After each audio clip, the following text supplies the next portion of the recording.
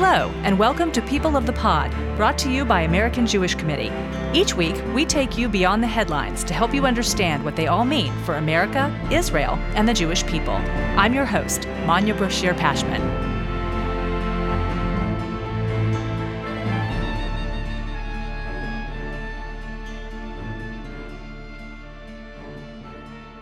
Today's special episode kicks off our October focus on the rise of anti-Semitism and what it means for America.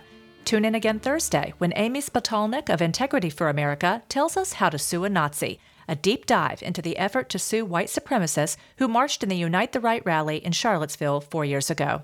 Today, the European Union unveiled a new comprehensive strategy to combat anti-Semitism and preserve Jewish life. If implemented by all EU member states, the action plan has the potential to dramatically accelerate the fight against Jew hatred in Europe. Here to discuss the strategy's impact on that fight here in America is Simone Rodin-Benzaken, Managing Director of AJC Europe, and Daniel Schwamenthal, Director of AJC's Transatlantic Institute. Simone, Daniel, welcome to People of the Pod. Great to be here. Simone, I'll start with you. The EU's new strategy is obviously intended to protect Jews in the EU's 28 member states. But what does it mean for all Jews in the diaspora? So first of all, Jews in Europe have very clearly felt somewhat abandoned for a very long time.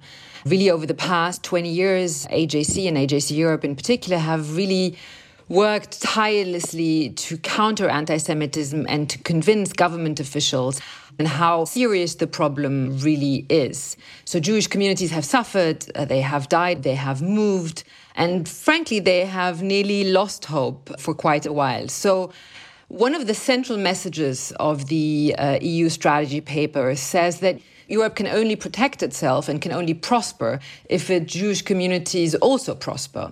And I think this, from my perspective, is really the message that is central, because it's a message that we have repeated for the past decades. And really the idea that the fate of Europe, and I would say probably the fate of all Western societies, is very clearly linked to the well-being of its Jewish communities. And anti-Semitism is and always has been an indicator of a society in trouble. And that means that anti-Semitism can't be the problem of Jews alone. And so today, for the Commission to really make this so clear is a very, very important, not only symbolic, but very important political statement. But more clearly, I think that the fact that the strategy aims to deal with anti-Semitism from different sources as well, from the far right, from the far left, from Islamists, that it clearly identified Israel-related anti-Semitism is once again something that we have asked for such a long time. And the fact that the Commission now so clearly says it is once again very, very important. But you are also asking more sort of what concretely does it change? I think the fact that the focus on security, the fact that the Commission will contribute financially towards security for Jewish community is the same goes for online anti-Semitism, which is very clearly tackled in the strategy. The other thing is the Commission insists also on the fact that anti-Semitism doesn't only concern its EU member states, but also that it has something to do with foreign policy. So it's a very important step. It's a very important political step. And I think at AJC, we have been working for this for the past 20 years. We can only be seeing this as an important step for Jewish communities and for Jewish diaspora communities more widely. You know, you mentioned Israel-related anti-Semitism, and the strategy clearly identifies that as a major problem. Daniel, is that a major policy shift for the EU? It's not a major policy shift, but the culmination of a long discussion.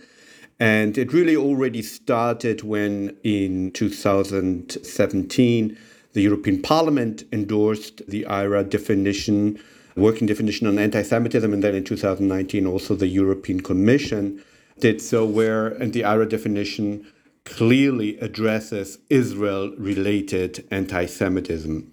But it is, of course, always encouraging to see when then this is also spelled out very clearly. So the IHRA definition is referenced 26 times in this document, but it's also good to see that they specifically use the word Israel-related anti-Semitism. And as Simona said, this is something that AJC has long been advocating, and we've had many, many discussions with the Commission. We are very pleased to see this now spelled out very concretely.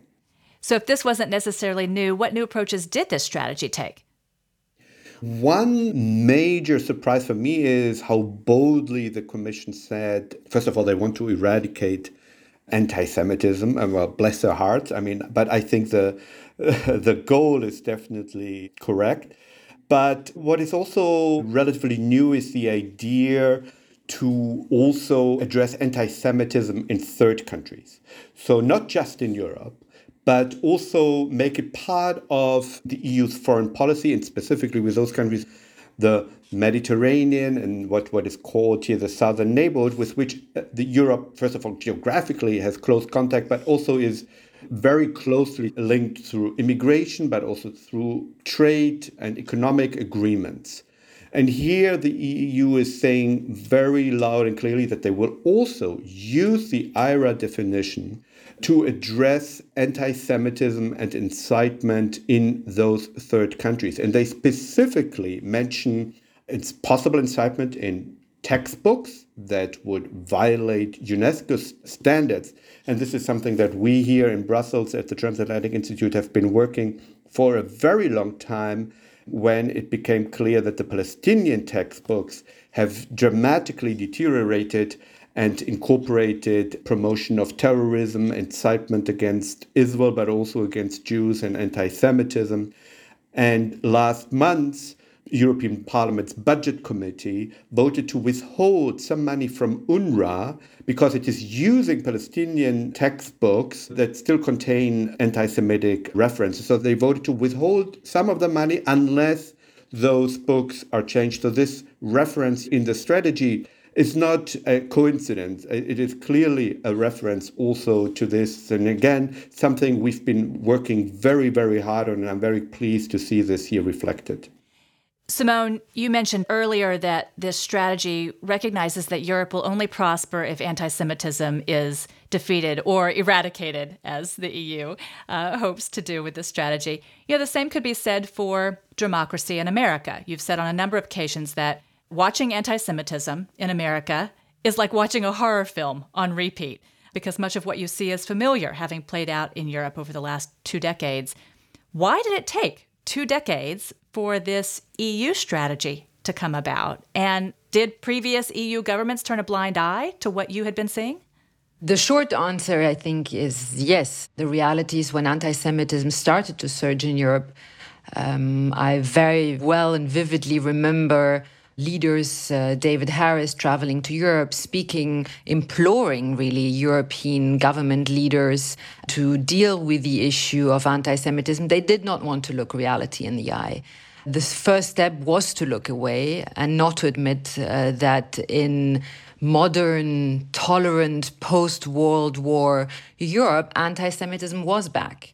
And then once some politicians started to admit that there was a problem, the second step was not admitting its sources, and in particular not admitting the fact that anti-Semitism had changed its face, and the fact that it was now coming from other minorities, and in particular Muslim communities, who they themselves were victims or potential victims of racism, was very, very difficult to admit for many European political leaders. And basically, I think, opened up many other questions related to the European Union's own past, its colonial past, its past with the Holocaust, its difficulties in integrating minorities, and I think more sort of widely questions its very model. So I think it was a very politically difficult issue to admit.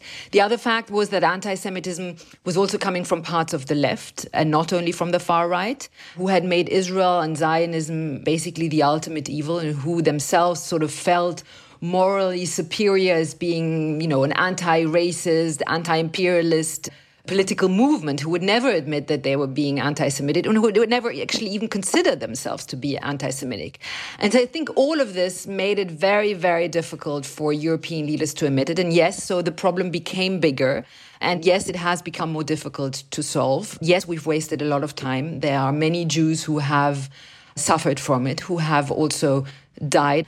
And so it took a lot of time, took a lot of moral, political courage by some political leaders in Europe to finally speak out and understand where and speak out about where the problem was coming from as well. And I think what we are seeing today in this European strategy is really sort of a process that took 2 decades of understanding and admitting that this is something that has to be take on. And I sincerely hope that it will be a much faster process in the United States. Daniel, of the EU strategies unveiled today, which ones are already in place here in America, or at least might work here? And then likewise, which measures are desperately needed here, but other circumstances have to change first? The most important issue that would also be instrumental in tackling anti-Semitism in the United States is obviously the Israel-related component, which was very controversial in Europe to tackle it and still is, and is also in the United States the most difficult aspect, and which is why the Commission's endorsement of the IHRA working definition and also the endorsement by a majority of EU member states is so critical. Unless you can define the problem, you cannot even begin to solve it. And I know there is a big debate in the United States around it. Some see it, and also some here in Europe, falsely see this as some form of censorship. But this IHRA working definition, which also tackles Israel-related anti-Semitism, is of course not legally binding and is not meant to be. It's meant to educate people about what are some of the so-called modern forms of anti-Semitism. So not criticism of Israel, but denying the right of the Jewish people to its ancestral homeland, demonizing Israel, applying double standards. So I think this is a critical debate that the United States needs to have. And once I think this has become broadly politically accepted, I think then the real pushback can start and is absolutely necessary. But we all know that this is indeed the most difficult question and the one that makes life also particularly difficult for many Jews in the United States, be it students on campuses, etc., who are being molested, attacked, vilified because of their real or sometimes even only perceived support of the State of Israel. This is really the crucial question that we need to answer today. Simone, Daniel, thank you for joining us to discuss this hopeful news across the pond. My pleasure. Thank you very much, Maya.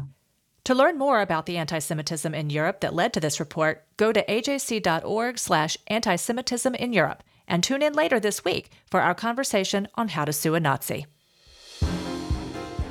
Thank you for listening. This episode is brought to you by AJC. Our producers are Kukong Do and Atara Lakritz. Our sound engineer is TK Broderick. You can subscribe to People of the Pod on Apple Podcasts, Spotify, or Google Podcasts, or learn more at ajc.org/peopleofthepod. The views and opinions of our guests don't necessarily reflect the positions of AJC. We'd love to hear your views and opinions or your questions. You can reach us at peopleofthepod@ajc.org. If you've enjoyed this episode, please be sure to tell your friends, tag us on social media with #PeopleOfThePod, and hop on to Apple Podcasts to rate us and write a review to help more listeners find us. Tune in next week for another episode of People of the Pod.